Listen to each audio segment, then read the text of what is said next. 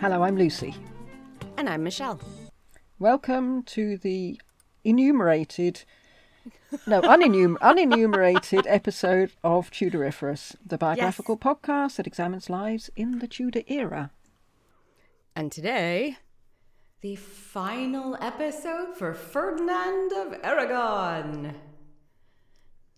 So far, surprising. Yeah, well... For us, for me, surprising. I'm going to need you to concentrate today. Uh-oh. And that goes for that goes for listening several as well. So if you're on the motorway, stroke freeway, pull over onto the hard shoulder. If you're looking after young children, shove them in a corner. They'll be fine for an hour or so. I need you to sit down on a hard chair, put your hands in your lap, and concentrate. Okay. I read through this several times in the calendar rolls, and each time I get to a point where I think, well, hang on a minute, surely he should be on the other side. Uh-oh. And then I'd realise I got hopelessly confused and had to go back to the beginning. So in the end, I wrote this out as bullet points, just so I could keep them steady in my head. It says, in part 3, we're going to follow Ferdinand's grand plan from conception to the end. And it draws in most of the big players in Europe at this time, but it draws in Henry VIII in a particularly interesting way. Okay. And it's a real insight in how Ferdinand's mind worked. Okay. My God, didn't it work?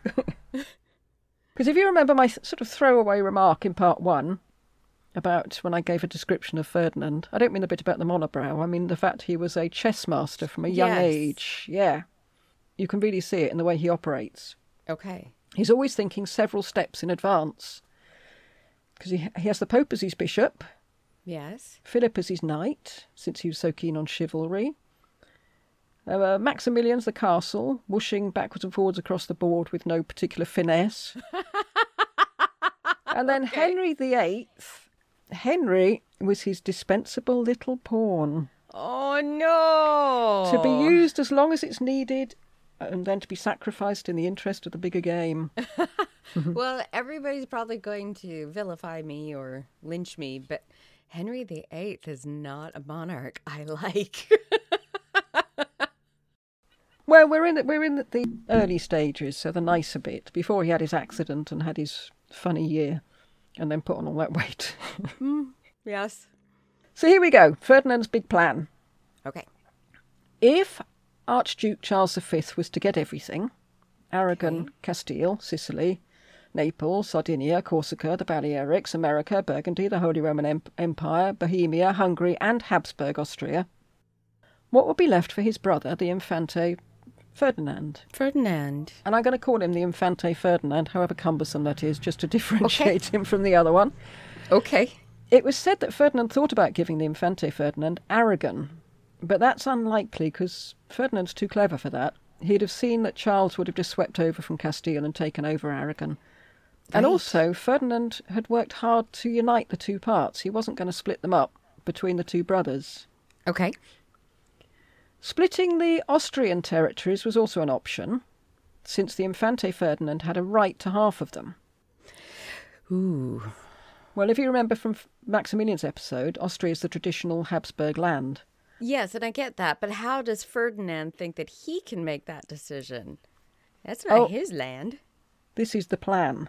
Okay. And the plan is so convoluted. Okay.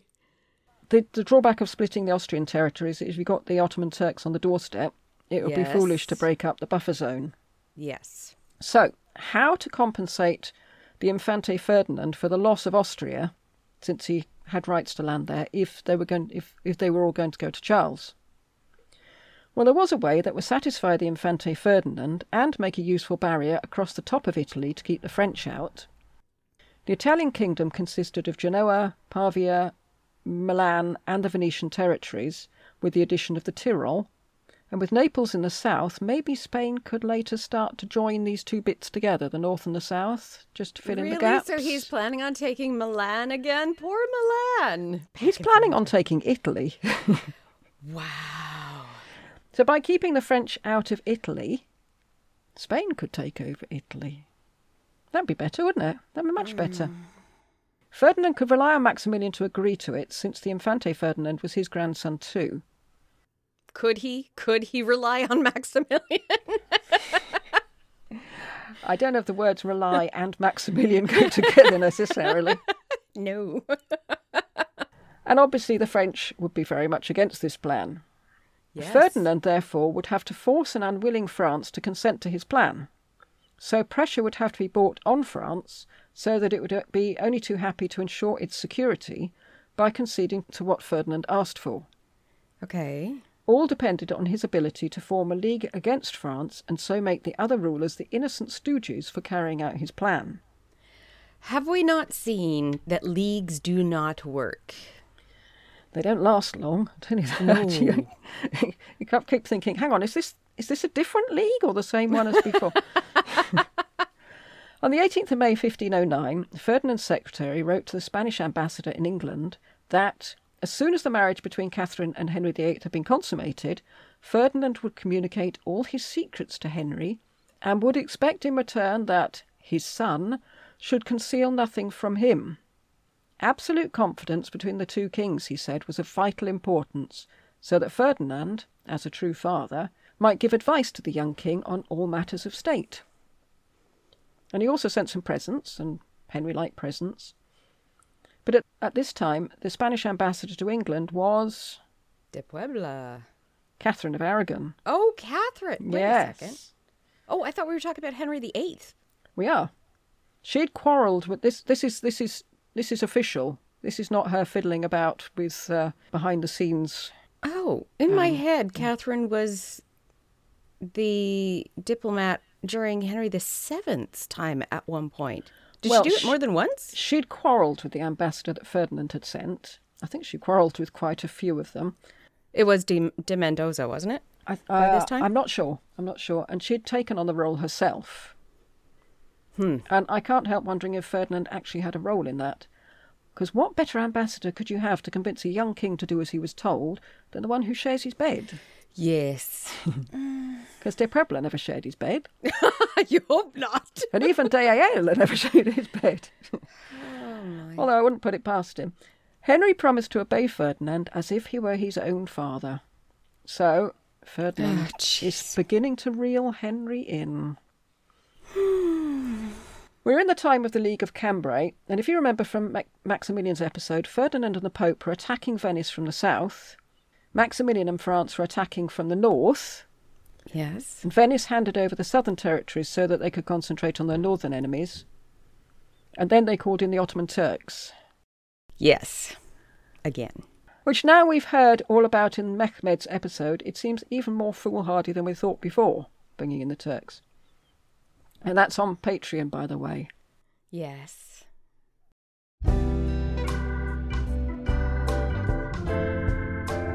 Tudoriferous Patreon for those who like pina coladas and getting caught in the rain.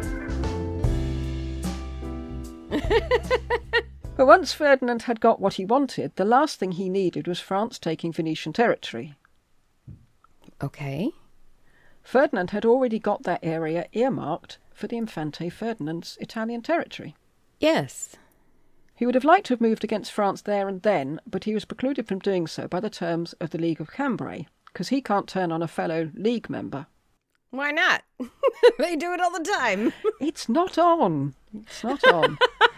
And he doesn't have to, because what he needed was someone whose father had refused to join the League. Oh, Henry VII didn't join the League. No. Ferdinand wrote to Catherine in cipher, and the letter no longer exists, but we can guess what it said from Henry's reply. It seems that Ferdinand had been telling Henry that it would be wrong to destroy Venice completely, even though the League of Cambrai had been set up to do that very thing, because Venice was a buffer against the Ottomans. Okay. And it really was, because there's poor Venetians. We're right in the middle. Yeah. So Ferdinand had taken his bit of Venice and then told Henry that they needed to keep the rest of Venice intact. You know, we mustn't touch Venice. You know, I got my bit. But he'd written the letter in secret because he wanted it to look as if this idea had come from Henry and not Ferdinand. Oh. At this time, France was brokering a deal between Ferdinand and Maximilian about Castile, so he didn't want to antagonise them yet. I'm not sure what that's all about. And I thought, I'm not going into that because this is too long. It's 23 pages, this. We're going to be here forever. By November 1409, Henry was a zealous advocate of the Venetian Republic, speaking in its favour to Maximilian the Pope and Louis XII. Oh, really? So he's doing exactly what Ferdinand told him to do. Yeah, he's picked up the baton and he's running with it. Oh, no. France was not happy about this, even making half-hearted noises about declaring war on England. They don't need any excuses. Ferdinand, because he still needed France to look favourably on him, in the case of Castile, even admonished Henry and said that it was just his youthfulness that made him so zealous in favour of Venice. So he sets him up to do it, and then says, slaps him. Yes, he's a silly young boy. Wow. But once Ferdinand had got the result about Castile that he wanted, thanks to Louis XII, this is in December 1509, he showed his gratitude by organising a general attack on France. Oh, my God. But this is still in secret, since the Pope and Maximilian had to be convinced to join a league against Louis, because Louis had been part of the league against Venice. Yes. So from what I can gather, he's organised a general attack, general implying let's all gang together and do it, but he doesn't seem to have told most of the members of this general attack. Oh, no. Ferdinand told Henry to keep the plan secret, but Henry, or more probably his advisers, who weren't quite as enamoured of Ferdinand as Henry was, went one step further and entered into a treaty with France in March 1510. And Ferdinand ought to have been pleased, since this was the best smokescreen for the planned attack. An oh-so-binding treaty. But Henry had done this without first consulting his father-in-law, and so Ferdinand was beginning to worry about other things Henry might do without telling him. Yeah. So Henry's counsellors said that since Henry had no heir, he couldn't risk war with France. He needed to build up his dynasty before he could risk going into battle. But now, without the threat of war with England hanging over him, Louis was able to throw everything he'd got at the war in Italy. Okay. He was not only going for Venice, but also for the Papal States. And Louis was going to lock up Pope Julius for life, which is quite drastic. That's his plan. Ooh. I don't think anyone liked Julius, but still, it seems a little much. Now, obviously, Ferdinand didn't want France to take over Italy. I mean, that would be wrong, taking over someone else's country, wouldn't it? Disgraceful. Oh, yes. How dare you? And also, it's Spain's job. So Ferdinand needed an unwitting instrument to do his bidding again. Okay. His plan was to break up the treaty that Henry had made with Louis and to replace it with two others. The first was to draw Henry even closer to Ferdinand so that Ferdinand could use England's resources to fight Louis. The second treaty was to be one of an openly hostile nature. It was an alliance between the Pope, Maximilian, Henry and the Italian states, the object of which was to drive the French out of Italy by force. The Pope, Maximilian, Henry and the Italian states. There's someone missing from that list. Ferdinand didn't want to join. What? It's his idea. He wanted the French out of Italy, but he could use his neutral state to negotiate them out of Italy, because you need someone who isn't overtly hostile to broker treaties. Yeah, even though it was Ferdinand who'd set the whole thing up. Hostile. I love how you put in overtly. And with everyone ganged up on Louis, Ferdinand could have made a favourable deal with him. Only, shh, don't tell Henry. Jeez. There's a lot of, don't tell Henry, or don't tell Maximilian. The Spanish ambassador, because there was one now apart from Catherine, sidled up to Henry and suggested the first treaty to draw him and the Ferdinand closer together. And Henry impulsively said, yes, let's do that.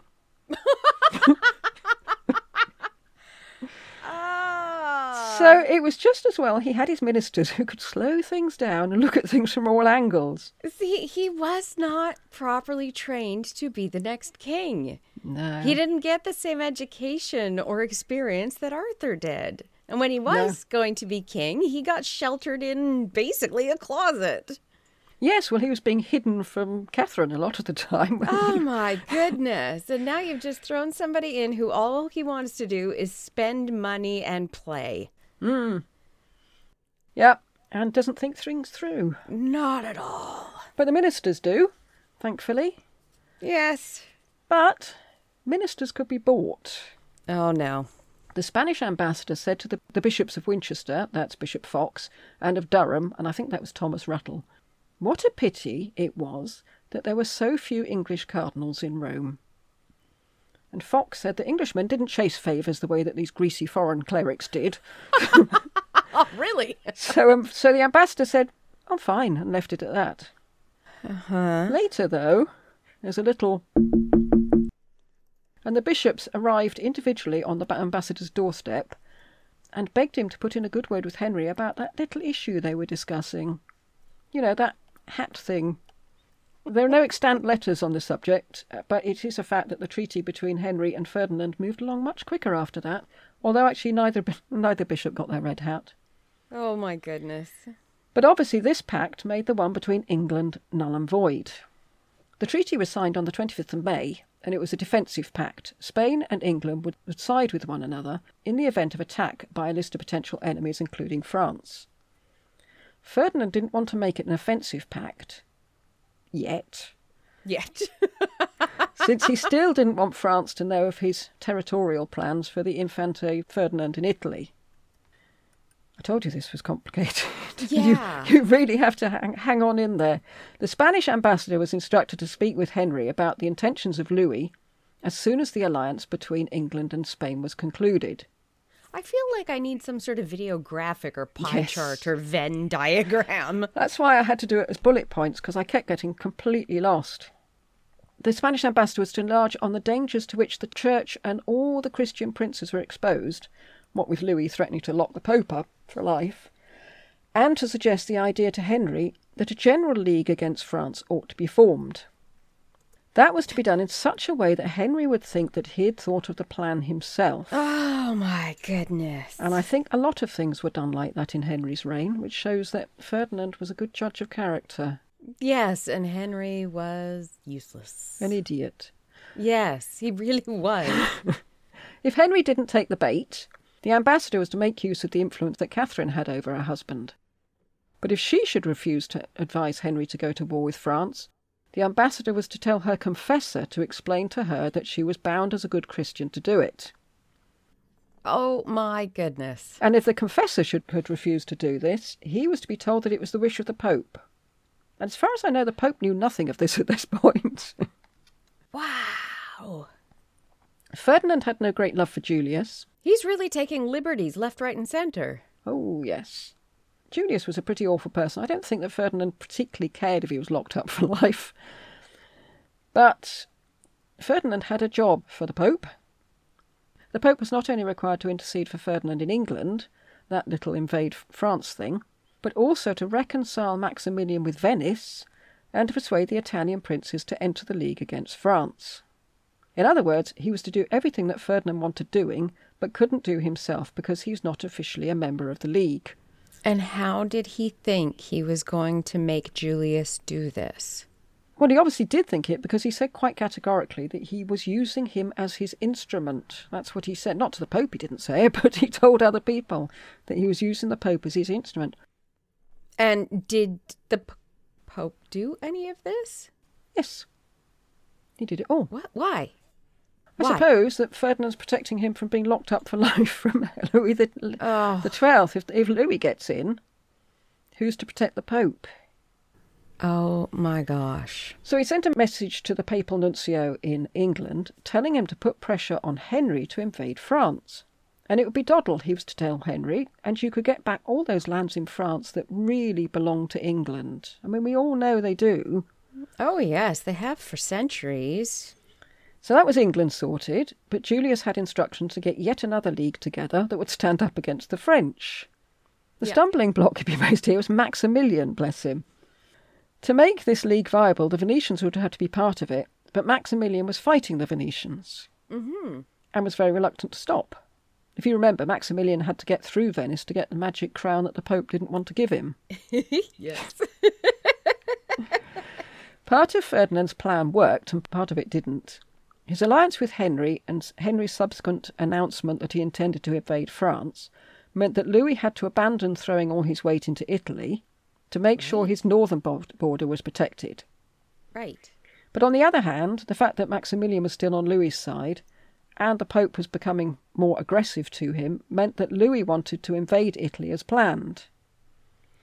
And you shouldn't have a war on two fronts. No. Louis attacked Bologna and annihilated the Papal and Venetian armies. So as you can see, there's still a name missing from all these complicated manoeuvres, because Ferdinand was still keeping an ostensibly neutral stand, despite the fact that he was the one pulling everybody's strings. But since they couldn't entice Maximilian over to the League, it was going to be very weak without at least one of their big hitters, Maximilian or Ferdinand. Okay. So Ferdinand had to break cover, and Henry, you'll notice, is not one of the big hitters. No. So on the 4th of October 1511, the Pope, Venice and Spain drew up a treaty for the protection of the church. At least that's what Ferdinand said it was for. Okay. Henry joined soon after and was only late due to an admin glitch. I'm watching in my mind the little pawn piece shrinking as we go. Ferdinand and Henry now changed the wording of the treaty, bringing them together against the common foes. This was the defensive one. Right. Well, they've scratched out the "d" of Defensive. defensive and put in an "of." But again, it was said to be to defend the church, because you can't go locking the Pope up in dungeons. It's just not done. Right. But as far as Henry was concerned, the real reason for it was the conquest of Aquitaine, which, as we all know, is English really. Yes. It just happens to be in France. And Ferdinand promised to help, because, it's the least a father-in-law can do. But what was in it for Ferdinand? It didn't help him if England had Aquitaine. And if Henry thought that Ferdinand was doing this out of fatherly love, and apparently he did think that, he was being very naive. Extremely. Ferdinand now had two prongs, both doing his bidding while thinking they were doing their own. He had Henry all ready to attack France and to deflect Louis's troops from Italy, and he had the Pope, Venice and his own troops fighting those French troops who did head for Italy. Everyone thought they were fighting for their own agenda, but in fact, in the long run, they were fighting for Ferdinand's dream of creating an Italian kingdom for the Infante Ferdinand. Wow. Yes. Were the two alliances which Henry had concluded with Ferdinand in November 1511 dictated by sound statesmanship? No. No. Well, entering into the General League made sense, because it was to everyone's advantage, except Louis, that the French king shouldn't conquer Italy. And also, it really wasn't on that the Pope should be locked in a dungeon. Henry, therefore, did nothing more than could be expected from a good Catholic prince. But the special alliance between England and Spain for the conquest of Aquitaine was neither necessary nor advantageous for him. It was just stroking his vanity. Yeah. And Ferdinand knew his dispensable little pawn only too well. He knew all about his vanity. Okay. I hope you're keeping up. So far, yes. I'm just in my head keep going, what the heck are you doing? You're supposed to be King of England, and you're just acting like a spoiled child. Well, maybe it ought to be my Christmas project to make a little map with all the little figures and just keep moving them about, showing all the different leagues. Oh, I would love that. And then record it. We could put it on YouTube and everybody would be like, oh. No, I'm still confused. Just keep changing the colours of them. I now get it all, but it's taken a long time. The error which Henry and his councillors made was that they were kidding themselves that they would easily be able to conquer French territory with the help of their allies in the League. But why would they help Henry? None of them claimed any part of France. Well, that's not true. Maximilian claimed Burgundy, but that's not going to help Henry get Aquitaine back. No. So the consequence of this was obvious. By painting Louis into a corner, this meant that he'd obviously prefer to come to terms with all those other members of the League, and would then turn his whole forces against England. Ah, okay. I see that part. That makes sense to me. Yeah, he'd rather leave the Italian lands for the time being and concentrate on protecting his immediate territory. Yes, which he did. Every one of the allies would profit by this, including Ferdinand, except Henry. And when I say he wouldn't have profited, I mean he'd been completely annihilated. Okay. You got the whole of the French army saying, right, we're coming after you. Not good. Okay. No. Henry didn't see this, but you can be sure that Ferdinand did, because he was a chess master who's several steps ahead. Yeah. Aquitaine, for those whose knowledge of French geography is a tad hazy, is at the bottom left. Then it has a border with Spain. So, in June 1512, the English army, under the command of the Marquis of Dorset, sailed for Spain. They're going for Aquitaine. Scarcely had they disembarked when disputes arose between Ferdinand and the Marquis of Dorset, and this is the son of the one we've got in our box, by the way, the Thomas Grey. Okay. Was also called Thomas Grey, confusingly. And they were arguing about the best way to carry out this attack. Because Dorset's plan, if you can call it that, was to march into Aquitaine and start laying siege to fortresses. And Ferdinand said, no, you just get snarled up. He pointed out that while the English were stuck besieging fortresses, the French army would just come down and attack them. Mm-hmm. Ferdinand came up with a much better idea, involving cutting off areas so that no troops or supplies could get there. And it was a good idea. Yes. But Dorset was sulking because his idea hadn't been adopted, so he refused to adopt Ferdinand's. So ego's getting in the way. Yes. And when eventually Ferdinand sent troops into France, who created a passage, so all that Dorset had to do was to walk in and take Aquitaine. And this passage, incidentally, involved the taking of Navarre, which Ferdinand had been after for quite some time. Mm-hmm. Mm-hmm. That's at the top left of Spain. Dorset agreed to Ferdinand's plan, but said that they'd only stay in France for 25 days, no longer. And Ferdinand pointed out that it would take longer than that to take the land, but Dorset was adamant, so Ferdinand said, well, forget it then, it's not worth it. So Dorset went, and his army went home. That was the end of the expedition, but Ferdinand had got Navarre, which is what he wanted all along. Until they got to the bit about Navarre, I was confused about why Ferdinand was showing his hand in such an obvious way. And I realise I've just gone from chess to cards, but there we go. Ferdinand wrote to Henry complaining about the English troops and about Dorset in particular, pointing out that it was a tiny bit suspicious that Dorset had, while he was there, contracted to marry a princess of Navarre, Navarre being on Louis's side, and did that compromise Dorset's integrity? When the army got back to England, Henry called the leaders, apart from Dorset who wasn't there, into his presence and made them kneel and explain themselves. Oh. They said they'd had no provisions, the soldiers had mutinied, and it was all Dorset's fault. But their main complaint, though, was that they had to kneel in the king's presence while the Spanish ambassadors were allowed to stand. These little things seem to mean a lot to these people, don't they? Yep. Much as Henry VII had deferred to Ferdinand's judgment, Henry VIII asked him what punishment these leaders should be given. And Ferdinand was magnanimous and said there should be no punishment. Because, well, it made no difference to him. He had Navarre. He'd made the French abandon their invasion of Italy, and he'd shown everyone how he could manipulate England to do his bidding. So he was quite happy. Wow. Wow. Just like a chess master, he's not just several steps ahead, he's working all over the board, isn't he?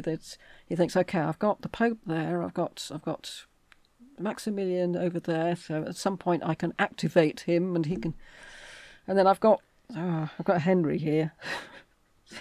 Oh my goodness. Wow.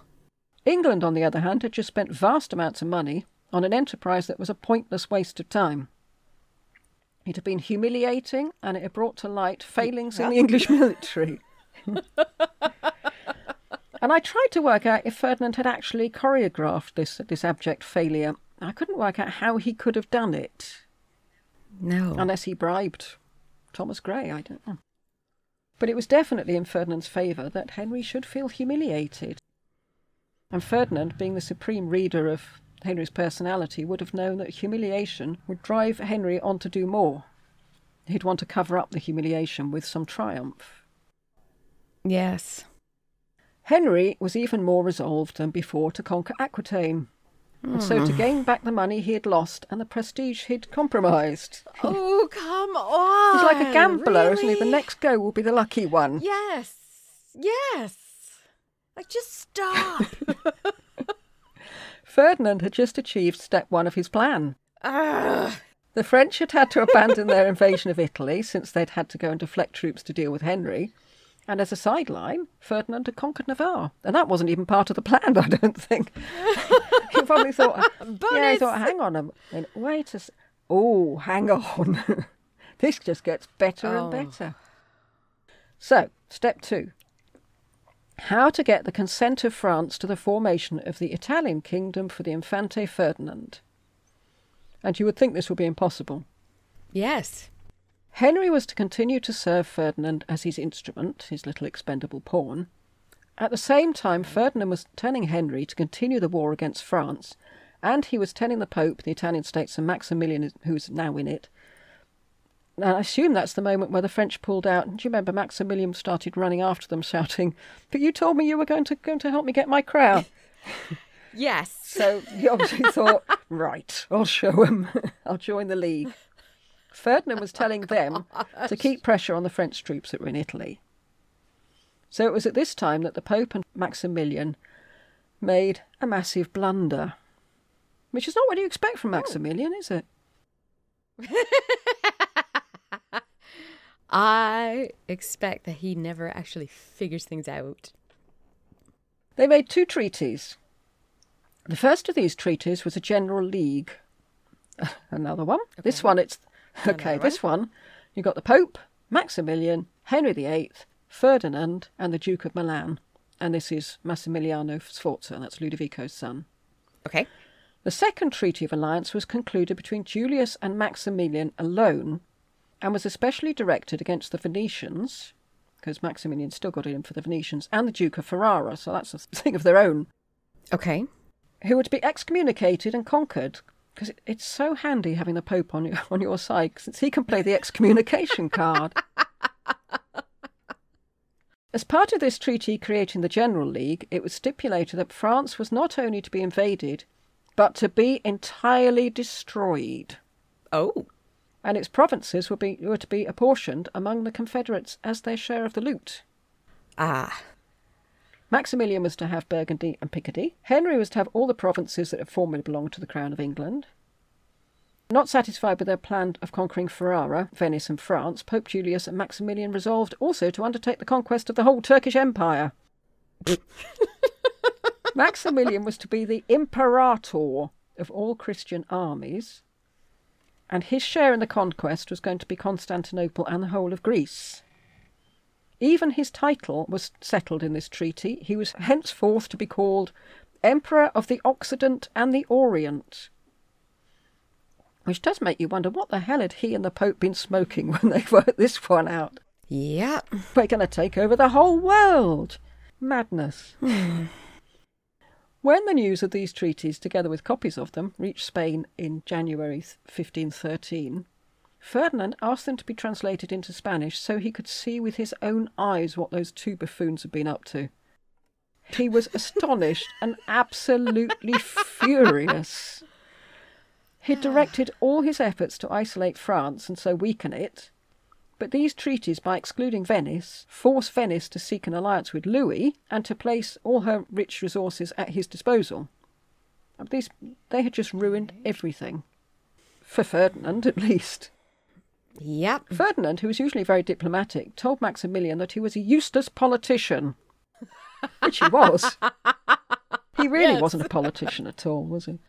No. He couldn't trust himself to say what he thought of Julius, but he increased his plans for the reform of the papacy, because he felt that the Pope's role should be purely temporal and they should stop interfering in things they didn't understand. Yeah. Stick to God, forget the politics. Yes. Yes. Ferdinand immediately got in touch with Venice and told them this was nothing to do with either him or Henry and that they wouldn't ratify it. Oh, right. But it was too late.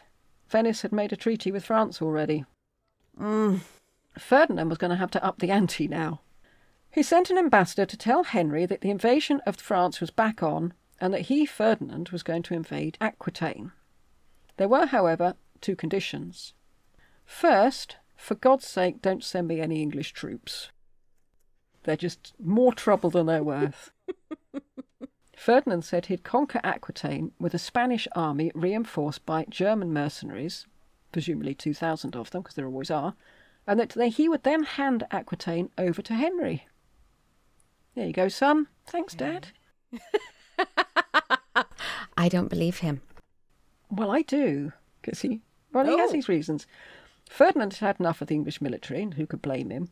And England's part in this was that Henry should pay half of the expenses for the Aquitaine conquest. The second condition was that Henry should invade France from Calais and begin war in Normandy at once. Okay. On top of this, Ferdinand said how much he loved Henry. Oh, of course. And this was just a little present for his favourite daughter and son-in-law. There you go, have Aquitaine. He stressed how much money was coming out of his own pocket and the danger he was putting himself into. He made sure that Henry should realise that Ferdinand was doing this entirely altruistically and with no thought of any benefits it might bring for himself.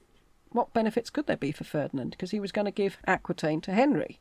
You know, it's not as if I'm trying to deflect the French so that I can invade it. Oh, no, hang on. I've said too much. I didn't say that. Well, Henry obviously jumped at this. Of course he did. It did worry him a bit that the Pope hadn't issued a papal bull depriving Louis of Aquitaine and Normandy, since that would have given this enterprise a tad more legitimacy. It's a bit cloak and dagger at the moment, which is a bit suspicious. But as Ferdinand pointed out, all the time they were not attacking France meant that Louis was able to move into Italy. You know, and get his hands on that Pope. That Pope's going to be in a dungeon before you know it, Henry. Get a move on. Yes. And not only would he be stopping this moral thing, stopping the Pope being locked in a dungeon, but what with the threat to the Pope's liberty, Henry should be able to demand from Julius whatever he wanted. So maybe Bishop Fox would get his little red hat. Henry was so excited about this chance to demonstrate his chivalric prowess and to emulate his hero, Henry IV, that it wouldn't have occurred to him in a million years that his father-in-law intended to double-cross him. You are stupid. Right, so you can't even blame falling on his head from the jousting accident. Ferdinand made sure that he'd be the gainer, whatever happened. Of course he did. And as for Aquitaine, there's no reason to suspect that Ferdinand intended to keep it for himself. In his opinion, the possession of Aquitaine would lead to everlasting war with France. But that was fine, because it's not his war. He wasn't going to have Aquitaine. He was handing over that hot potato to Henry. Here you are, quick, have Aquitaine. Quick. Goodness. Henry and his advisers, as I said, were eager to get started on this venture. But they wrote to Ferdinand, suggesting that the English part of the money should be considerably less than what Ferdinand had suggested. If Henry thought that Ferdinand was doing this out of goodness of his heart, and there was no reason to think he didn't think that, it did seem a bit hard on his father-in-law to start haggling over the costs.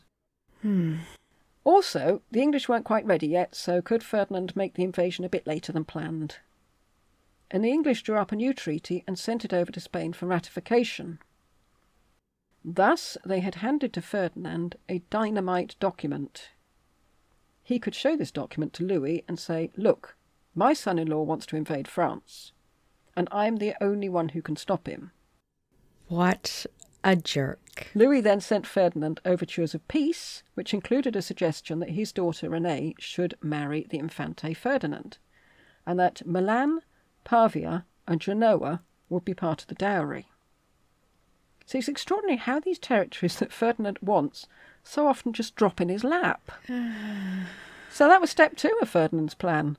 Jeez. His plan concerning the Italian kingdom was well on its way to being accomplished, and he hadn't even needed the Pope, Maximilian, or Venice's help. He just sort of had them hovering. And the aid that Henry had given him had just put England against the combined force of both France and Spain. So you've got to feel sorry for Henry. He was young, but, you know, his advisors weren't young. Yes. Someone should have said to him, let's think this through logically. But I'm not sure you can. Where are his ministers? I'm not sure you can think this through logically, because you have to be so convoluted. Yes, true. You have to know that Ferdinand will just turn on a sixpence. Suddenly he's saying, no, I'm friends with France. No, sorry, we're out. And then saying, it's all right, I'm not friends with France. And then saying to Louis, I am friends with France. Oh, jeez. Ferdinand carried on his negotiations with England over the invasion. So he's pulling two lots of strings. He found several reasons to delay, though. Their troops would not be enough to confront France and their German mercenaries. The English and the Spanish would need German mercenaries of their own. And he said Henry should send a paymaster of his own to pay the German troops, so that everyone should see that the war was not Spanish but an English undertaking. So it's English. Not in any way Spanish. It's all English. There was also a problem with the money. England agreed to pay the sum of money up front, and a further one later when the invasion was taking place. And they added magnanimously, Ferdinand could hold on to Aquitaine as collateral until such time as England paid up. To which Ferdinand said, no, you take it.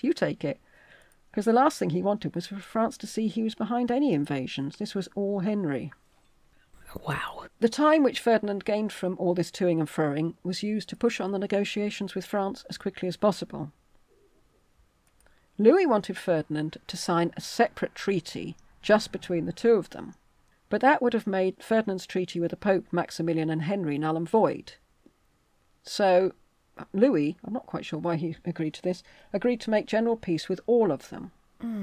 But all Ferdinand had to do now was to get to the agreement of Maximilian and Henry. The initial truce was to last for a year between King Louis, James of Scotland, and the Duke of Guelders, for some reason, on the one side, and Ferdinand Juana. So she actually gets to sign something. Did she actually sign it, Probably though? not. Was she even there? No. So there's Maximilian, Juana, Ferdinand, Henry, and Charles V on the other side. And it was to be observed in all countries and on all seas this side of the Italian mountains. The whole of Italy and the Italian waters were to be excluded from it, which, as far as Ferdinand was concerned, was quite handy. Of course it is. This is frustrating. Yeah. That nobody figures this out. When Henry asked Ferdinand why Italy was excluded, Ferdinand did come up with some rather lame reasons, one of which was to make Italy more dependent on Ferdinand and his bestest buddy Henry. But effectively he was telling Henry not to worry his pretty little head about it. But Ferdinand concealed his real reason for excluding Italy. As soon as the peace between England, Spain, France and Maximilian was to be concluded, the Italian kingdom was to be formed and the reformation of the church was to be taken in hand. So this is step 2 with a vengeance. Yes. Because the reformation of the church might possibly involve parcelling out all the papal states. Oh. Either to increase the kingdom of Naples or the kingdom of the Infante Ferdinand. Now I feel dumb because I didn't clue into that. Or they might be used as compensation for those princes who've been chucked out of their own kingdoms to accommodate the Infante Ferdinand. Had Italy been included in the truce, Ferdinand wouldn't have been able to do any of this until the truce had expired. But this did all depend on Henry and Maximilian accepting this truce, so a lot was riding on it for Ferdinand. Okay. The easiest way would be to tell them about his plan. Because he could expect Maximilian to agree, since the Infante Ferdinand was as much his grandson as he was Ferdinand's. However, we know what Maximilian was like with secrets, and it was important that Henry shouldn't hear about it. Because at the moment, Henry is still being told, yeah, it's all on, it's all still on, you can still come and invade France. Ferdinand's motto was, quote, like an anvil, I keep quiet because of the times, unquote. Actually, he makes most of these times. Yes. I just want to grab Henry and shake him. What are you thinking? Well, and the Pope and Maximilian. I think Ferdinand is very lucky about the people he's got around him. Yes, but... Because I think there's only Louis that's anywhere near him in intelligence. But you listen to David Starkey, for instance, who's really big on Henry VIII. Apparently, he's brilliant. He's really intelligent. Right now, he looks like a monkey. Yeah, I suppose... When we do Henry VIII, we might see all this from his point of view, and it might all seem... we might find we'd have done the same thing. You never know. I don't know. Well, we'll see. But to tell Henry his plan would be to admit that Ferdinand had been using him up to now to threaten Louis with the invasion. Well, yeah, that's exactly what's been happening. Ferdinand's best policy now was an everlasting peace with France, but he also promised Henry to help him get Aquitaine and Normandy. He could hardly now say to Henry, you know this plan to take those two places you really wanted? Well, we're scrapping that in favour of taking over a large swathe of Italy from my grandson, which will be no benefit to you whatsoever. On the other hand, it was useful for Ferdinand to have Henry lurking in the wings in case he, Ferdinand, should ever have to put more pressure on Louis. He wanted to be able to say to Louis, follow the exact tenets of my plan, or I'm not sure I'll be able to rein in my Rottweiler of a son-in-law. Ferdinand decided that the best ploy would be to settle everything with France to his own advantage, then call a meeting between Spain, England, France and Maximilian, where they would be instructed to make a general peace and reform the church. Which is pretty much what he's been doing up to now. Ferdinand could explain his plan to Maximilian then, and faced with the combined might of Ferdinand, Maximilian and Louis, Henry would have to fall into line. So we got yet more manoeuvres. See, it's everybody against Henry now. And the Pope. The Pope would have to accept the reforms. And then the stripping of the Pope of all but his temporal powers could begin. But in February 1513, Pope Julius died, which was a bit selfish since Ferdinand then had to rethink all his plans. Because the next Pope, Louis X, was very different from the blustering, warmongering Julius, and a different approach was needed. But like Alexander VI, Leo was most keen on the advancement of his relations, because he's a Medici. Mm-hmm. So Ferdinand could use this to get Henry on board whether he liked it or not.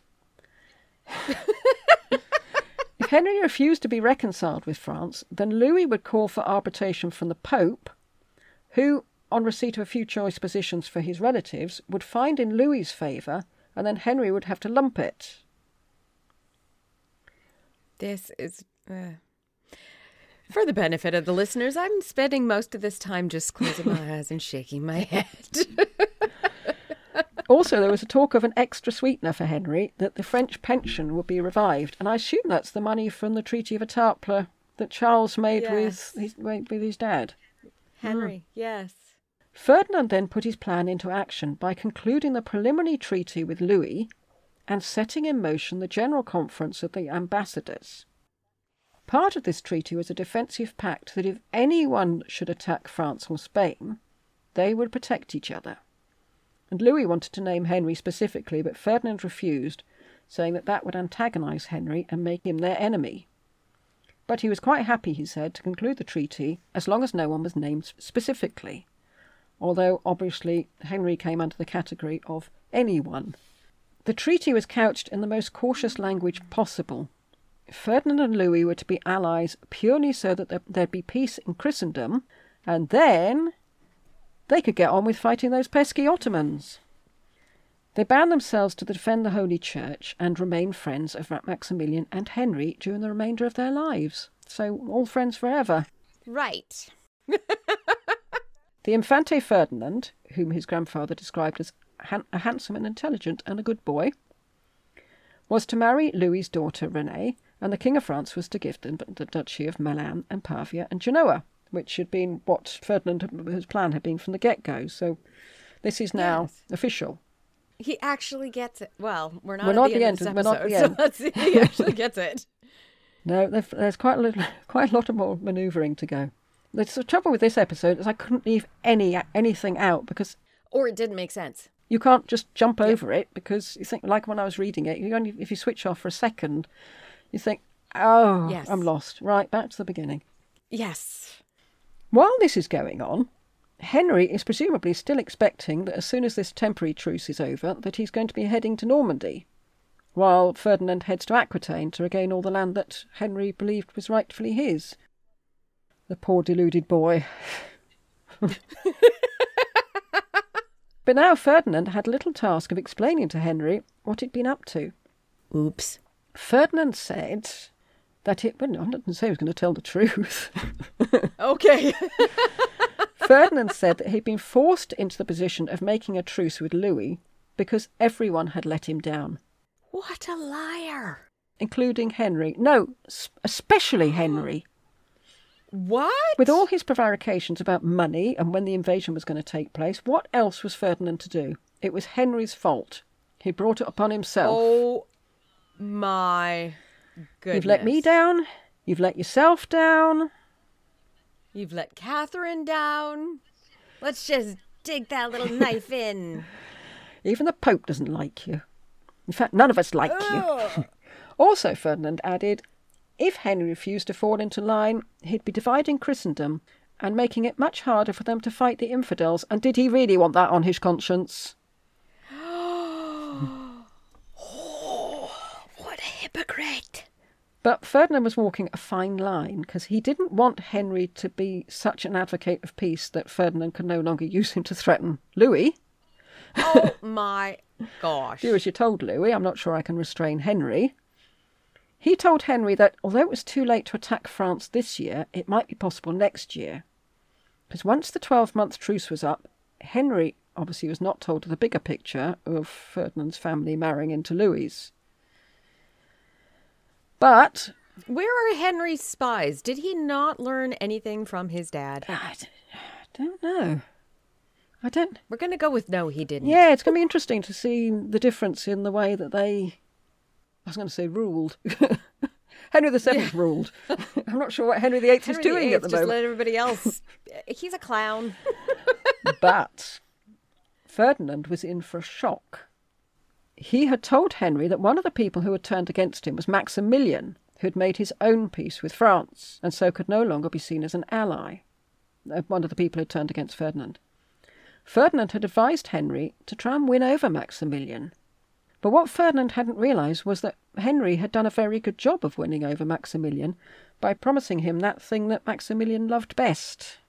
Actually, there was a point in Maximilian's episode, wasn't there, that he suddenly got money from Henry VIII, and we thought, yes. why is Henry VIII giving him money? Well, maybe this is it. Yes. And Henry knew that it wasn't true that Maximilian had made the truce with France. By promising a subsidy of 125,000 gold crowns... Oh my goodness, that's a lot of money. Henry had induced Maximilian to conclude the Treaty of Malines on the 5th of April, 1513. Huge swathes, here we go again, huge swathes of France were to be invaded by Pope Leo, Maximilian, Ferdinand and Henry, with armies each of which were to be stronger than the whole force of France. And you'll notice that Ferdinand's name is in there, but obviously he wasn't asked. But Henry, it turned out, wasn't quite the simpleton that Ferdinand had taken him for. Are we sure? Because so far he seems to be the simpleton. Well, Ferdinand told Henry not to trust Maximilian. Yeah, I keep seeing Ferdinand as the snake in Jungle Book, trust in me. Yes. Yes. But Maximilian would promise things he couldn't deliver, which is a malicious slur on Maximilian's character. Nope. Sounds pretty true to me. And Henry didn't agree, and he had another card up his sleeve. The Spanish ambassador to England had actually signed this treaty. So when we say, well, Ferdinand didn't know anything about it, no, he didn't, but he had signed it by proxy. Oh. And so this bound Ferdinand to declare war on France within 30 days and to start the invasion within 2 months. So all Ferdinand's secret machinations had been for nothing. And he accused Henry of forcing the ambassador to sign. And it seems unlikely that physical force was used, but Henry and Wolsey could have used threats to become enemies of Spain. Oh, Wolsey's there now, finally. Yes, now I see him sort of lurking in his long red robe. Quite a sort of malevolent figure lurking about. Oh, you know what I picture him as? Is it Gary Oldman who does Bram Stoker's Dracula? Yes, that's who I see. Bram Stoker's Dracula. Yeah, well, possibly. Does that not... Like, he wears that red long cape and his fingers are all gross. I imagine Wolsey actually having rather fine manicured nails. So we don't know what happened to this ambassador, but it does seem odd that an ambassador should sign such a document without first consulting the boss. Yeah. It seems very strange. So the worm had turned. Henry was no longer the cowed, sycophantic son-in-law that Ferdinand could use as his expendable pawn whenever he wanted. So what a pity that Henry had just made a massive mistake.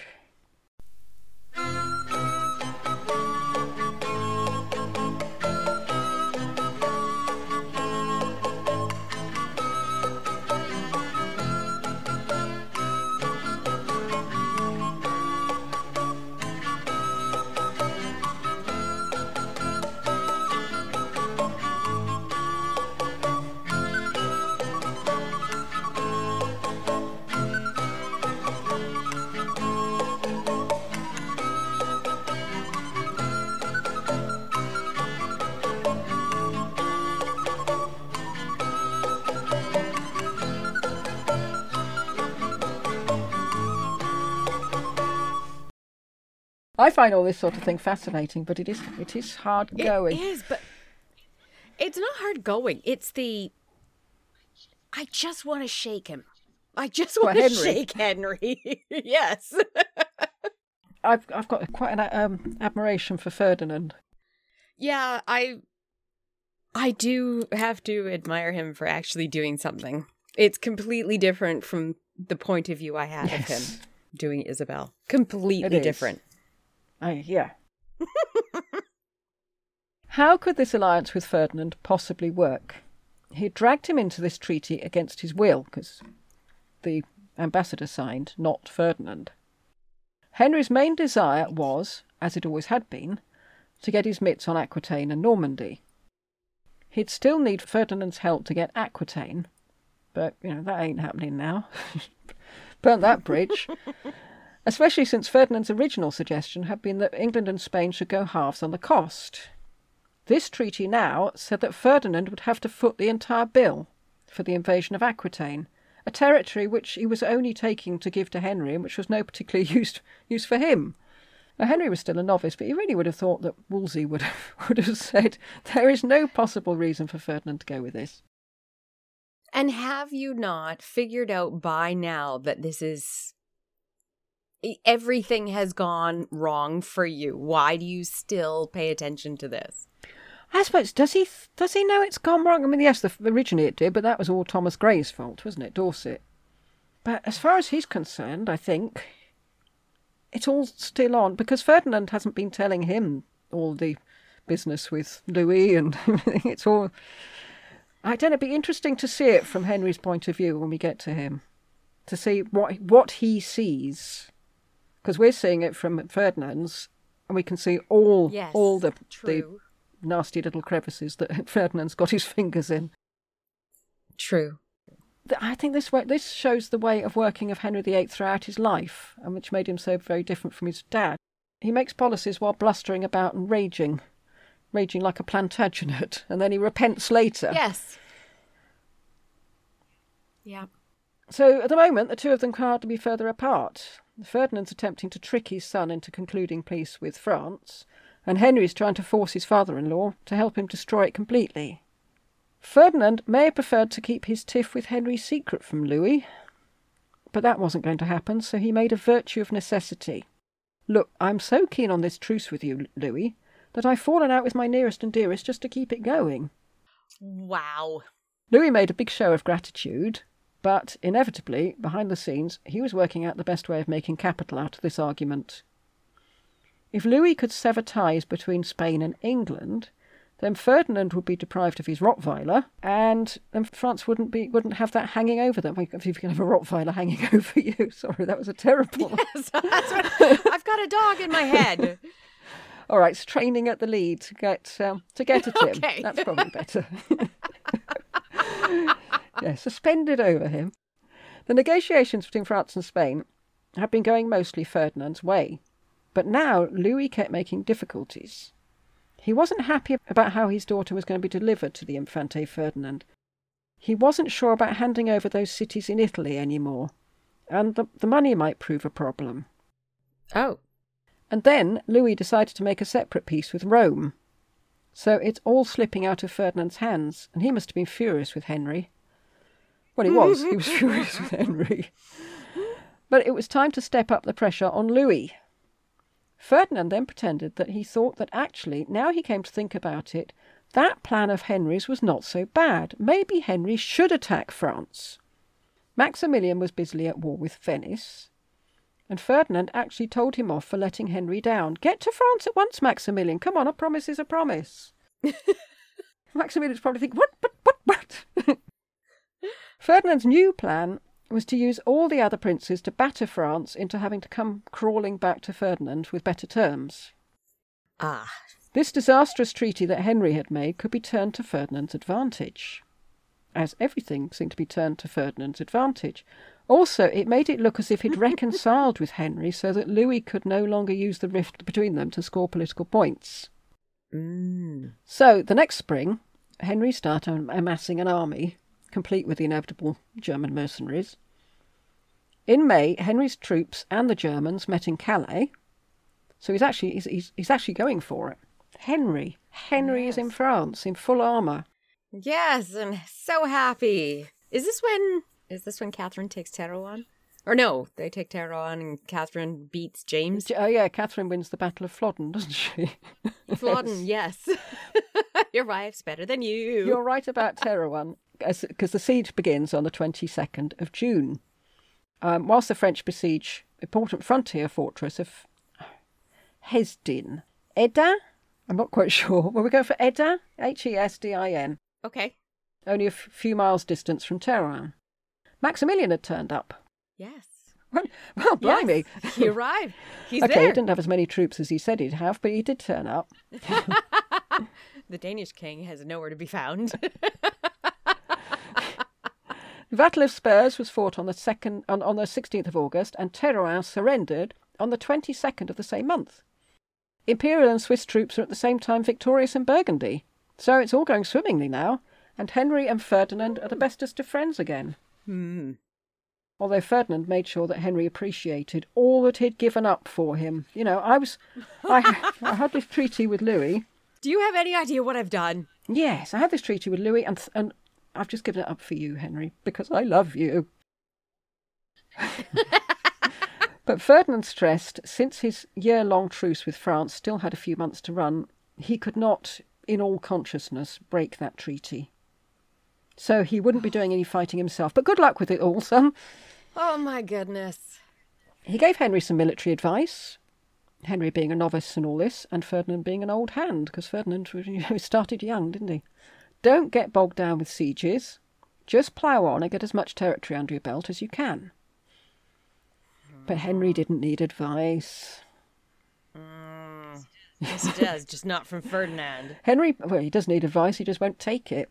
Henry begged his father-in-law to attack straight away, since he needed the French troops to be split, or they'd all be going after Henry. Ferdinand was in a difficult position. He needed to keep friendly with Henry, but he didn't want to burn his bridges with Louis. So he told Henry he'd be willing to attack Aquitaine just as soon as Henry signed the new treaty. Now, this could take some time, because since the Spanish ambassador had been coerced into signing the other treaty, Ferdinand insisted that everything be sent back to Spain for him to check. So we're probably talking September at the earliest. And obviously, if Henry queried anything on the treaty or wanted to make any changes, then it would have to go back and forth, and it would take even longer, maybe November, and then, well, that's past the fighting season. I still find it funny that there's a season. I understand it, but it just seems such an odd thing to say. It's like Christmas season, Halloween season. Yes, happy fighting season. Yeah, there ought to be happy songs as well, so with jingle bells and things. Yes. Yeah. Just to make sure, Ferdinand sent an ambassador to where Henry and Maximilian were fighting, with instructions to assess how well this war was likely to go.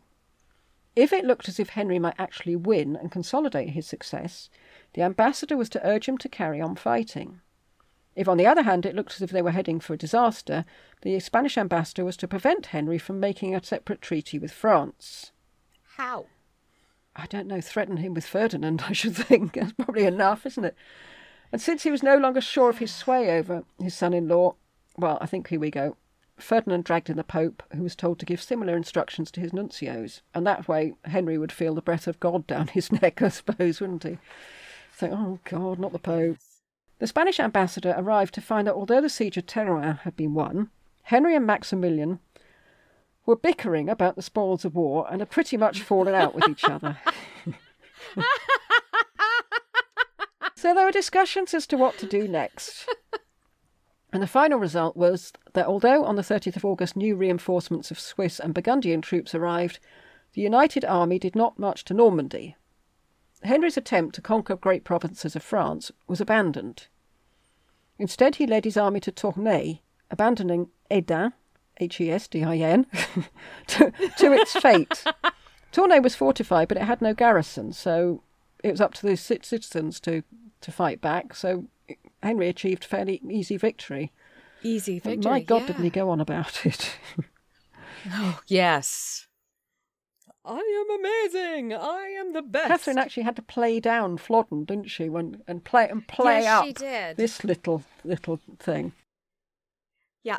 But it was as Ferdinand had feared. Henry spent a month on one siege, and he was very pleased with himself, but the Spanish ambassador reported back that he didn't see it going anywhere. Henry wrote to the Pope saying that the only reason his troops hadn't managed to chase the fleeing French army is because they ran away so quickly. The Pope advised him to make peace with France, which is obviously not what Ferdinand wants. No. I thought Ferdinand had them. Yeah, well, I think the popes are loose cannon sometimes, aren't they? That's what I can describe them. But yes, but Henry felt that he was just getting started. I mean, he hadn't got where he got by making peace with France. No. So at least Ferdinand didn't have to fear Henry making a bilateral agreement with France. And in fact, Henry was in gambling mode again, because he'd made this small gain with heavy losses. So now we need bigger Yeah, gains. so next year he'd have another go at recouping all those losses. Yes. Because as every gambler knows, if you keep at it, you have to win sometime. No, you don't.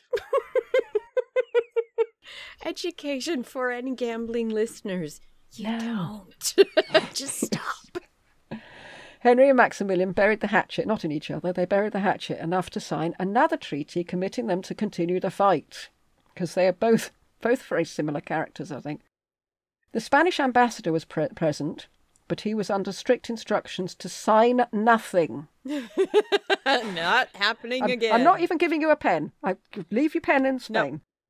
Henry and Maximilian would attack Picardy, Normandy and Burgundy, because as you remember, Maximilian was very keen to get Burgundy back. Ferdinand was to attack Aquitaine for the sum of 20,000 gold coins a month, which was surprisingly modest. Wait, is They're now Ferdinand? paying Ferdinand to get Aquitaine. Ah, okay. They're both paying Ferdinand because Maximilian doesn't have any money. Well, maybe it's just Henry, but he's saying that's from both of us, like you do when someone else has got a present. Just say, well, that's from both of us. When you hadn't realised it was someone's birthday. Yeah, this sum is surprisingly modest, but Henry and Maximilian spent all their money on the siege of Terouanne and Tournai, and they weren't in a position to offer more. And anyway, Ferdinand said he could do it for that amount, so that was fine. Should they have been suspicious that Ferdinand said he could do it for a relatively small amount? No, it would be fine. The next year was going to be a triumph. As you probably guessed, Ferdinand had no intention of attacking Aquitaine. That's why the money would go fine. Yeah, thank you. He hadn't abandoned his Italian plan, and so an attack would have been a disaster. Did he get the money before he decided he wasn't going to go? Well, he always knew he wasn't going to go. That was never on the cards. But I'm not sure. Did he I'm get not the money sure. though? I don't know. It's strangely when you hear about Ferdinand, when you hear about Maximilian, it's just money. Yes. Ferdinand seems to be a different story. They've got America. Yes, completely. haven't they? They've got gold coming in Yes, from they do. the American mines. Does he though? Does he have access to that right now? I would have thought yes, because we're in 15, 14, so yeah. Yes, Philip's gone. Yeah. Oh, he went a long time ago. He went in 1506. Yes. And Charles wouldn't be old enough to rule Not yet. yet. So yes, Yeah. he would be the only. Okay. Yes, Yeah, he has that's true. access then. Even if he had been victorious, he wouldn't have been able to continue negotiations with Louis on the same terms, because Louis would say, oh, what are you doing? You're invading my country. And if he failed, he'd have lost, and the whole deal would have gone forever. Yes. Meanwhile, Ferdinand had been making overtures to Maximilian. He sent word to him, finally explaining his plans for Italy. Ooh. At least those parts that he thought Maximilian might go along with. Namely, the parts related to Venice and the Tyrol. Maximilian had always wanted to take Venice so he could make a safe passage to Rome to get that magic crown. So he was hardly going to kick up a fuss about a plan to give Venice to his own grandson. Ferdinand kept quiet about the part about taking Genoa and Pavia and Milan because he still needed the consent of Louis that they would be part of Princess Renée's dowry. Okay. But that was not long in coming, because Ferdinand must have felt elated when in December 1514 news arrived that Louis had acceded to everything that Ferdinand had asked for. So everything he'd done had been leading to this point. It's all happening. He's got Maximilian on his side for Venice.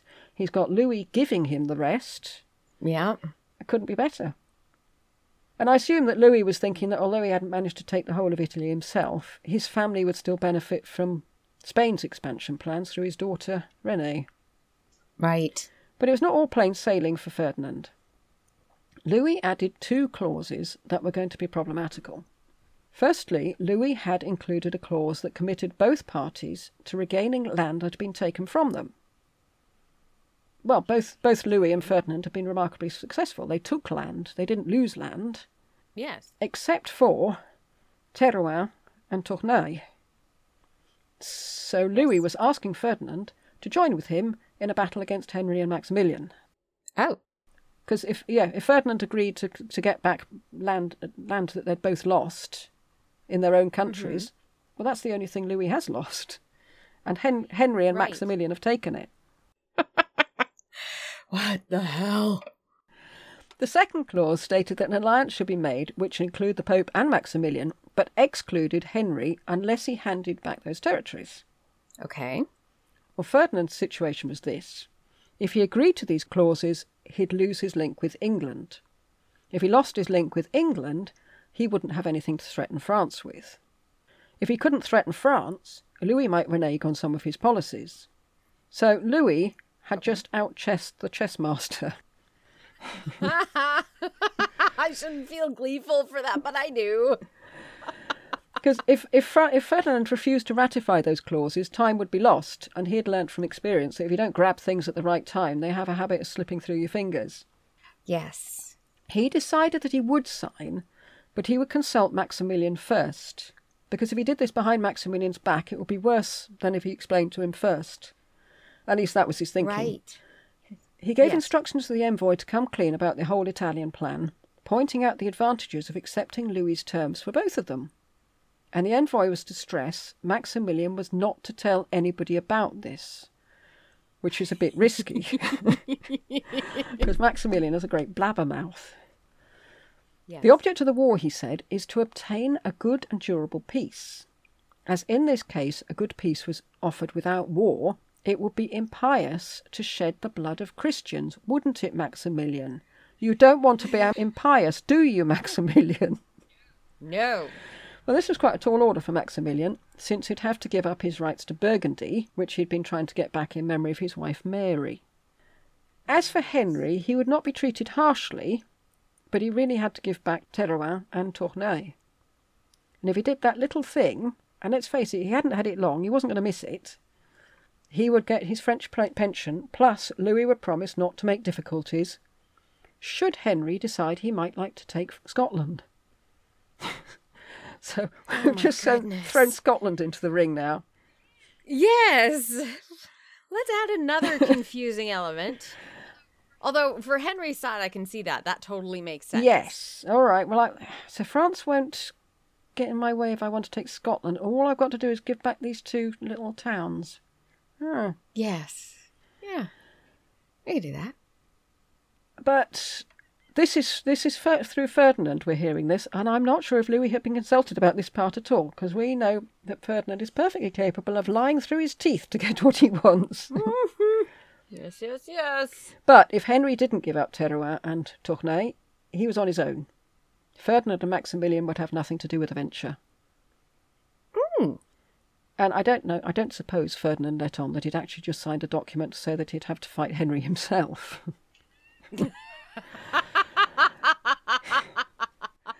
However, wow. Henry was not told any of this. Ferdinand wanted to use him as his instrument right up to the wire. He was keeping this as a possibility to tell him, but he didn't have to tell him yet. What was told to Henry was that Ferdinand was having trouble convincing the Spanish people that invading France was necessarily a good thing, since it was being done purely for the English king and Spain would get nothing from it. He said he was prepared to go against the wishes of his people, such was the love he had for his son-in-law. Oh, of course. But that treaty they had between them, a few things needed changing on that. And some of the changes Ferdinand wanted to make were so trivial that he was another delaying tactic. And all that about the Spanish people not wanting to invade, it was all lies, because obviously they hadn't been asked. Because why would they? Ferdinand had no intention of invading.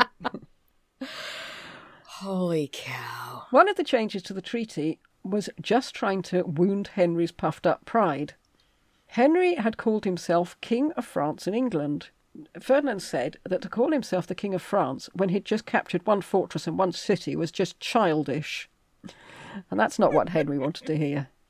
Nope. Quite apart from that, Ferdinand had made the treaty deliberately ambiguous, so Henry couldn't safely sign it since he wouldn't know what he was getting himself into.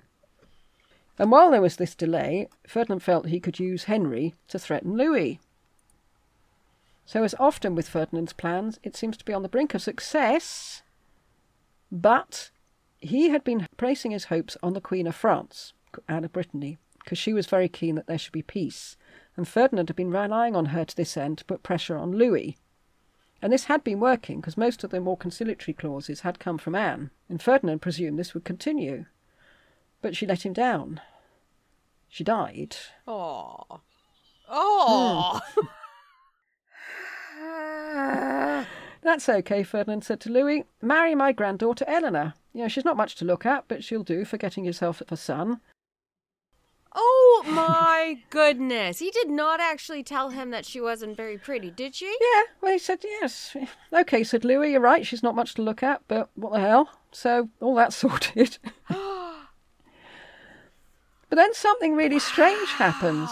Margaret of Austria, who had refused Henry VII's proposal of marriage, despite the picture he'd sent her with the little fingers, suddenly expressed herself willing to marry Louis, thus setting herself in opposition to Ferdinand.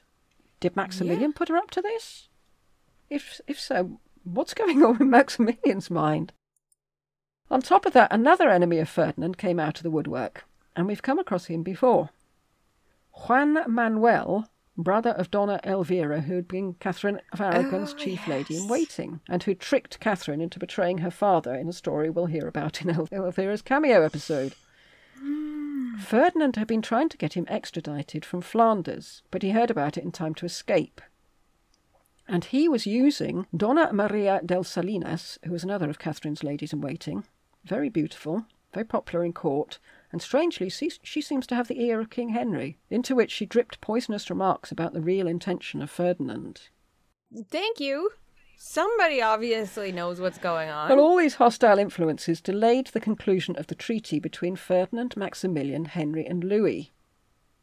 Meanwhile, the truce was to come to an end on the 1st of April, which seems very apt, 1514.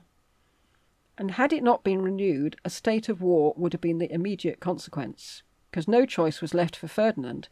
As a so-called great chess player, he does seem to get himself trapped in corners quite a lot. He had to renew the truce with France on the 13th of March in Orleans, not only in his name, but also in the name of Maximilian, Henry and Charles V, which seems odd. Can you really sign treaties in other people's names?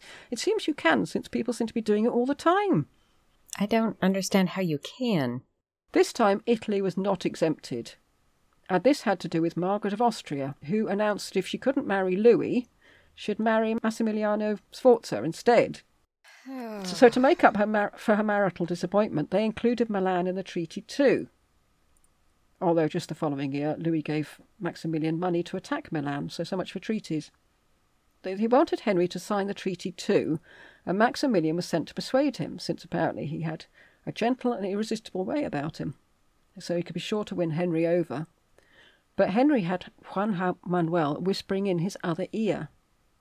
In February 1514, Charles V had just turned 14 years old, and Henry insisted that the ceremony of marriage to his sister Mary, that had been dragging on forever, should now be performed. Yes. Ferdinand and Maximilian were very much against this, because it was a waste as much as anything. Why throw away a perfectly good potential marriage on England?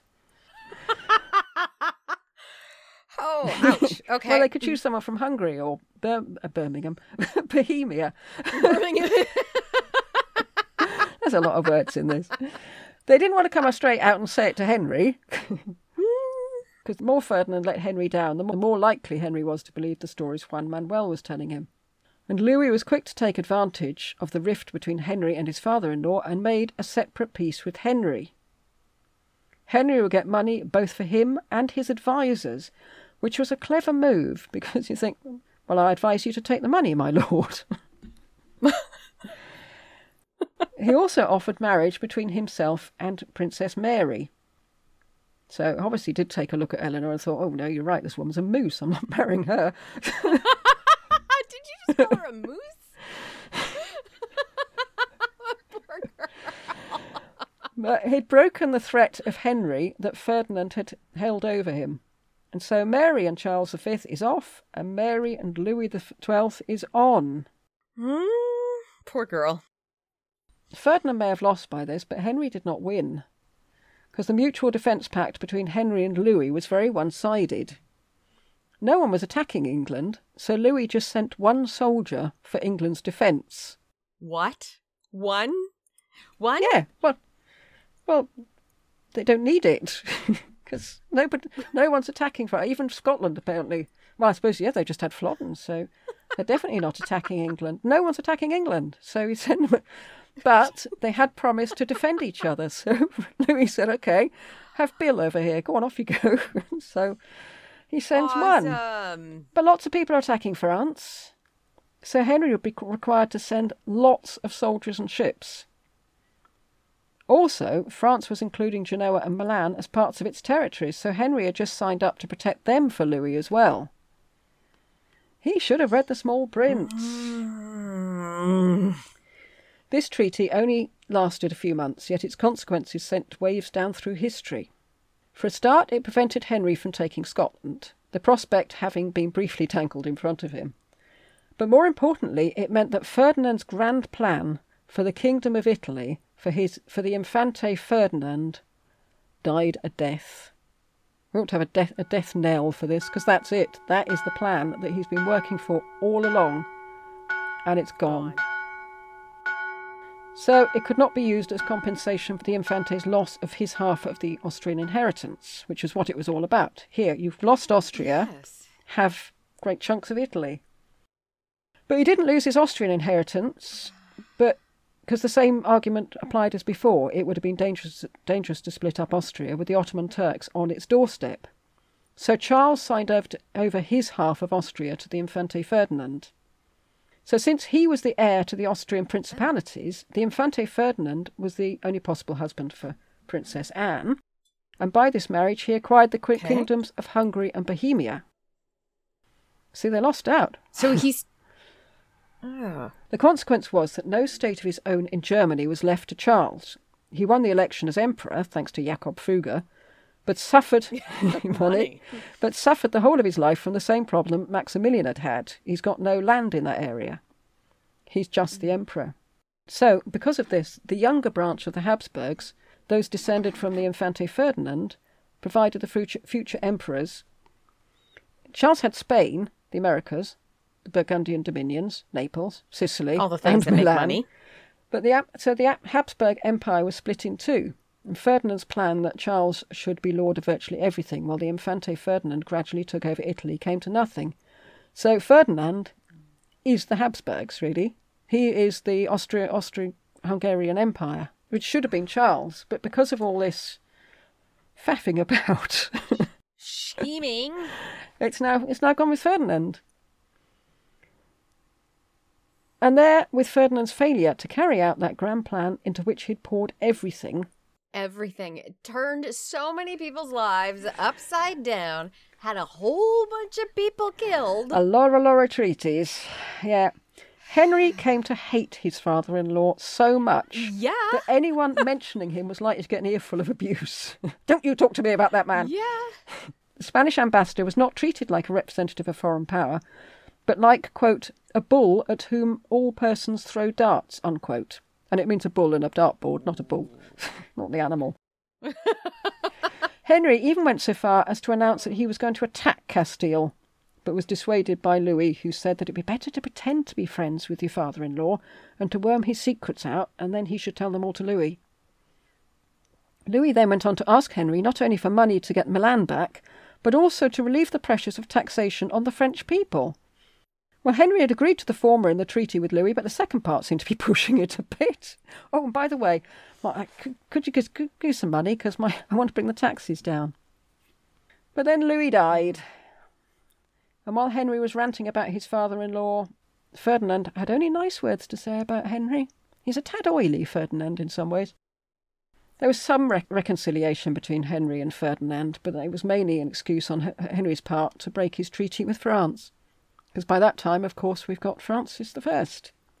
And poor Catherine was stuck in the middle of all this. Yep. She decided to side with her husband. So when Ferdinand tried to use her as a conduit to get at her husband, she refused.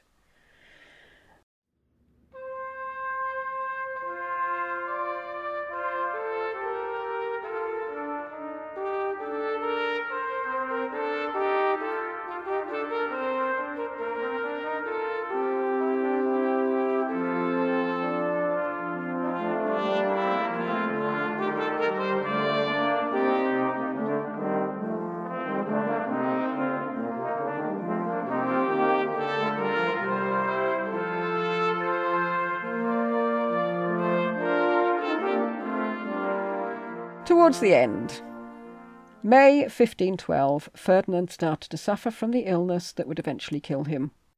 I'm not sure what it was. I don't think it was that one. At least there's been no mention of that from any of the sources I looked at, even though he did go to Naples. It was conjectured it might have something to do with his heart, exacerbated by the Renaissance Viagra made from bull's testicles that Germaine had been giving him. Oh, I forgot about that. So, yeah, as usual, it's cherchez la femme. While over in England, little Princess Mary, daughter of Henry and Catherine, was being christened in the church of the observant friars, Ferdinand died. As with so many of these people, he was hunting and hawking and ignoring the doctor's advice. He suddenly sickened and died on the 23rd of January, 1516. Wow. In his will, he left his lands to Juana, stipulating that since she was defect in wisdom, Charles should do the actual governing. Naples went to Charles's younger brother, the Infante Ferdinand. Charles was 16. The Infante Ferdinand was 13. Ferdinand wrote a letter to Charles. It began, "That it has pleased God, our Lord, to put us in such straits that we are more a dead man than a live one," unquote. Ferdinand told Charles how much he regretted the fact that they would never meet. It seems strange to think they never met. They're brothers and they never met? No. Ferdinand, not the Infante Ferdinand. Oh. I'm not sure. They probably didn't. The brothers probably didn't see much of each other either. They were brought up in separate places. Yeah. He asked Charles to look after Germaine. I couldn't find this letter, so I don't know if he asked him to look after Juana. But Charles did, sort of, in as much as he looked after the same way that her father had looked after her. When Ferdinand died, he was mourned by both his daughters, bizarrely. I mean, both daughters that we've looked at. A message was sent to Charles to say he's gone. But the first thing that Cardinal Cisneros did in his new role as regent was to put Charles's brother, the Infante Ferdinand, under house arrest. Oh, my. But what happened next, we'll have to see in Charles's episode. Or indeed Ferdinand's. Oh, my goodness. So there we go. That was exhausting. That was frustrating, but not I didn't find Ferdinand frustrating in that. I found Henry being so dumb frustrating. Shall we rate him then? Amphibily. Intrigue. I would give him 100. 10. Can't I give him 100? I think he's probably the most intriguey of all we've done. I think so. Yeah. So you're giving him a 10 as well? If that's the highest I can give him, yes. Somehow we gave John de la Pole the same score. I don't think he did anything like that. No. I don't know. I'm going to have to re-listen to that one. This is the thing. If we had compared him against Ferdinand, Yeah. all of these people, I think, would have They dropped would have gone down quite a lot. Yeah. Yeah. Well, Ferdinand's most famous saying, we can't give him more, but anyway, quote, "Only God's infallibility is resolute. Everything else is subject to change. Anyone who claims otherwise is either a browbeater or a simpleton, neither of which I want to be." So he actually revelled in the fact he didn't stick to anything. And why not? I mean, up to the point it didn't work, it was going really well. Wow. It didn't. Wow. I don't think he can. I don't think he can lose points for it not working because No. 20 out of 10. Well, 20 out of 20, really. But still, if we could give him more, we would, I think. Anti-peristasis. Well, he made a very good move when he married Isabella. True. But that was Isabella's decision. He signed the document. But Isabella went against all of her advisors and everybody, and she negotiated the marriage. She approached them for the marriage. So all he did was say yes. But he did say yes. I'll give him a 1, because he didn't gain much more, but he didn't lose much. Well, whether it's his thing or not, he was the king of a little bit of Spain, and he ended up being the king. Well, he was the king of the little bit and the regent of most of the rest, and king of Navarre, presumably. True. And Naples. But Naples... All right, that was partly Gonzalo de Cordoba, El Yes. Gran Capitan.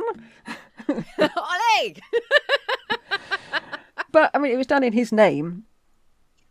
True. I think he deserves more than 1, because Yes. I'm going to give him a 5. I'm going to give him a 4. Okay. Martyrdom.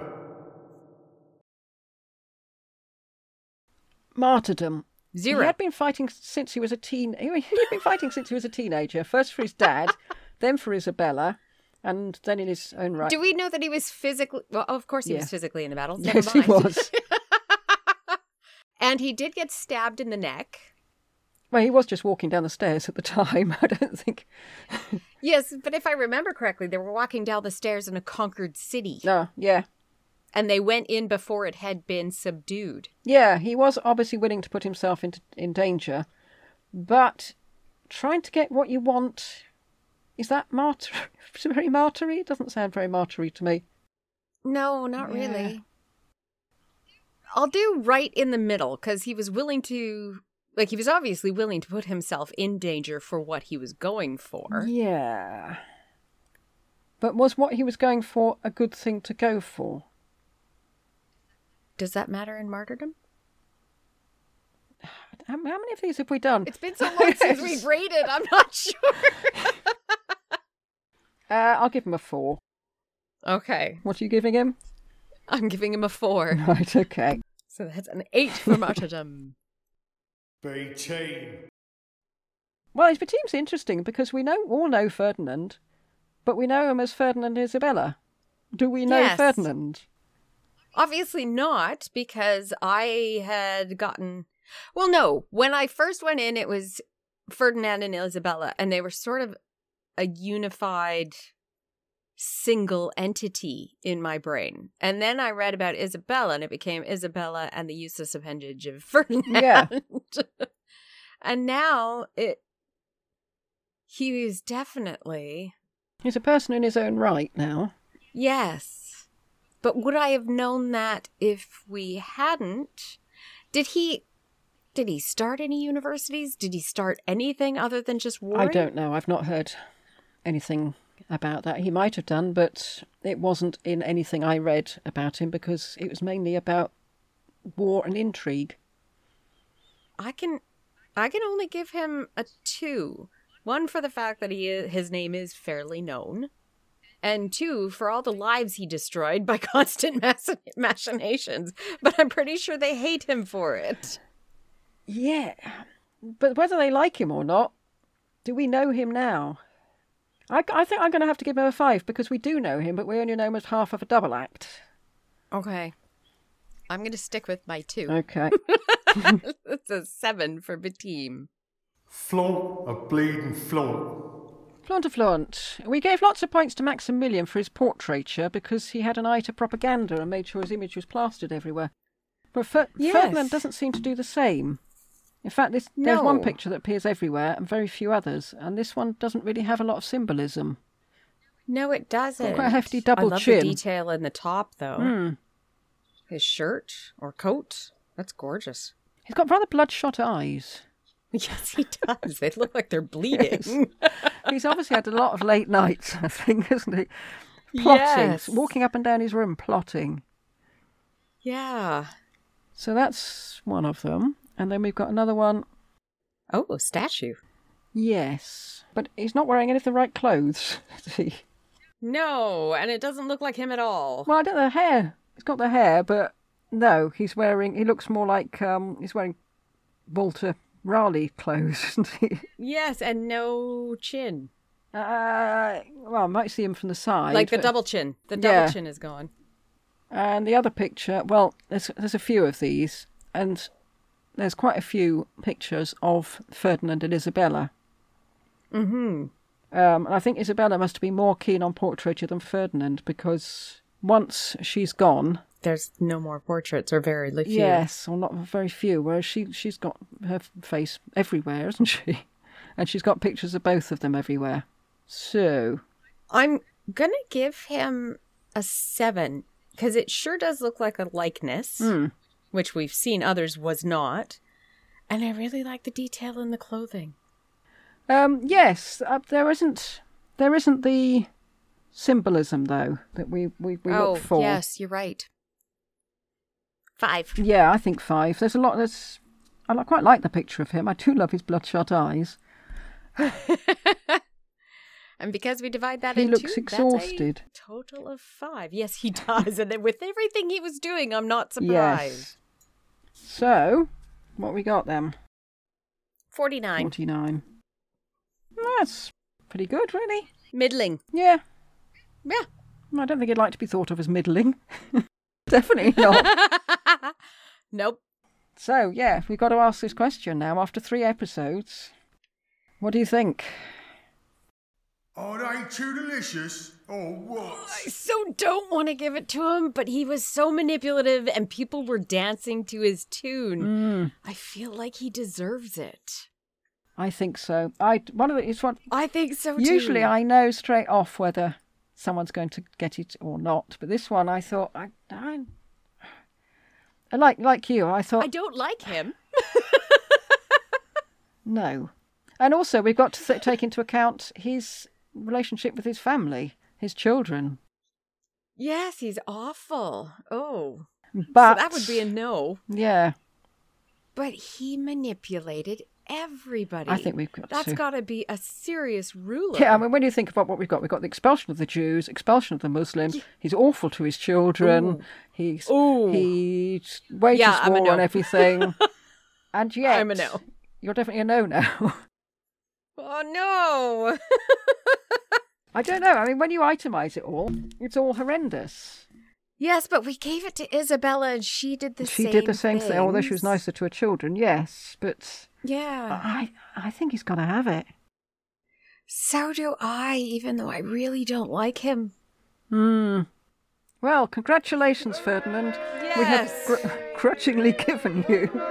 You're delicious. Boo. Hooray! Oh, my goodness. Okay, and now... Ooh, this is exciting. We haven't had this for a while. Okay, Ooh, let's see what we got. who have we got? I'm quite tense.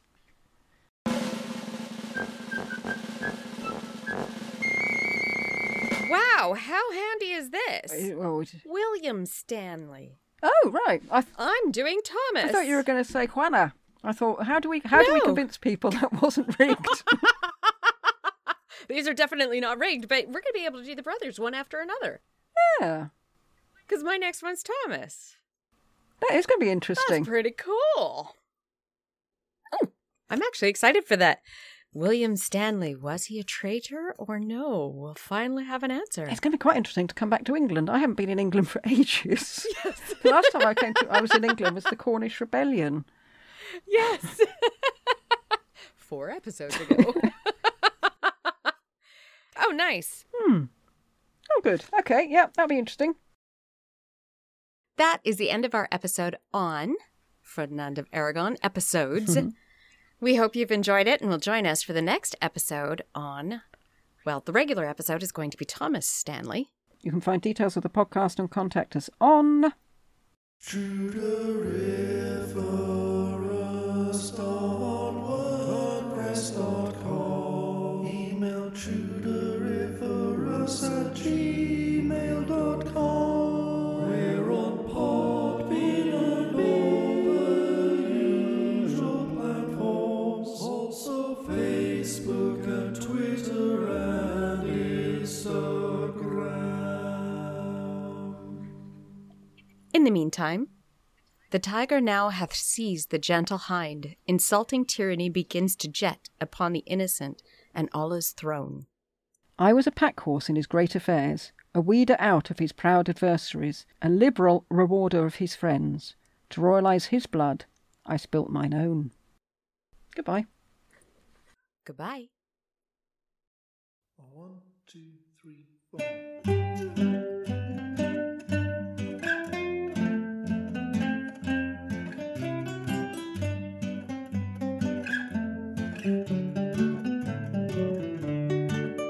On Monday I push 'em on the swing. Tuesday I take them for a swim. We share an ice cream. We paddle in the stream. We roast marshmallows on the fire. On Wednesday I take 'em to the park. Thursday it's stories in the dark. Just me and my crew playing buckaroo. I give them whatever they desire.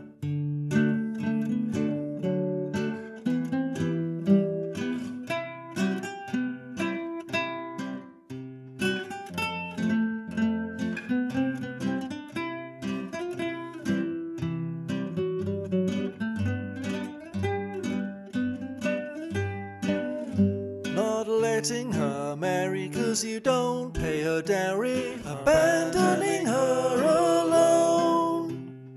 Quibbling over cash that you will never pay. You ignore all her pleas. You just walk away. Not treating her as your own. Suspecting her sanity, I question your humanity. Locking her away. Siding with the man who made her life such hell. You malign her good name and take her son as well. It's your family you betray. On Friday I help them ride their bikes. Saturday we all go for a hike. But just don't make me cross, or I'll show you who is boss. But don't you go calling me a thug.